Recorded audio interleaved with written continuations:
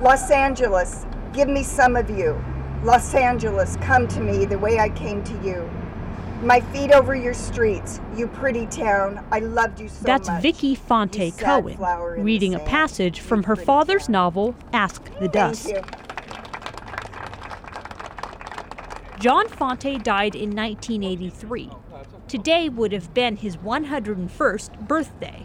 Bunker Hill's prodigal son was honored with the unveiling of Fante Square on 5th and Grand Avenue downtown. For some reason, he often found an excuse to stop downtown.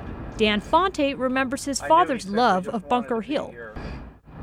I knew he simply just wanted to be here, to walk through the Grand Central Market, to see Angel's Flight, and maybe just to remember those early years. They were his best memories. John Fante was a beloved downtown Los Angeles writer who told the story of living in Bunker Hill, sharing both the difficulties and the beauty of calling this area home. Councilwoman Jan Perry spearheaded efforts to name the corner Fante Square. He immortalizes the tale of Bunker Hill community, the homes and the people who shaped our own local history.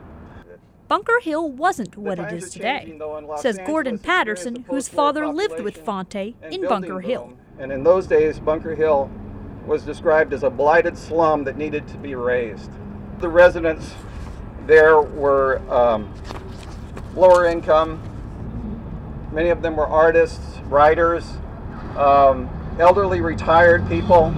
And I can look up Grand Avenue right now and I can almost see the old Bunker Hill. Fante wrote about class and immigration issues he endured as an Italian-American that are still relevant today.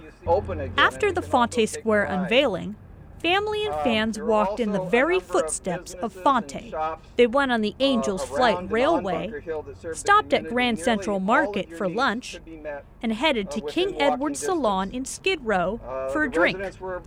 All are familiar scenes in Fante's novel. Cameron Marcus, Annenberg Radio News.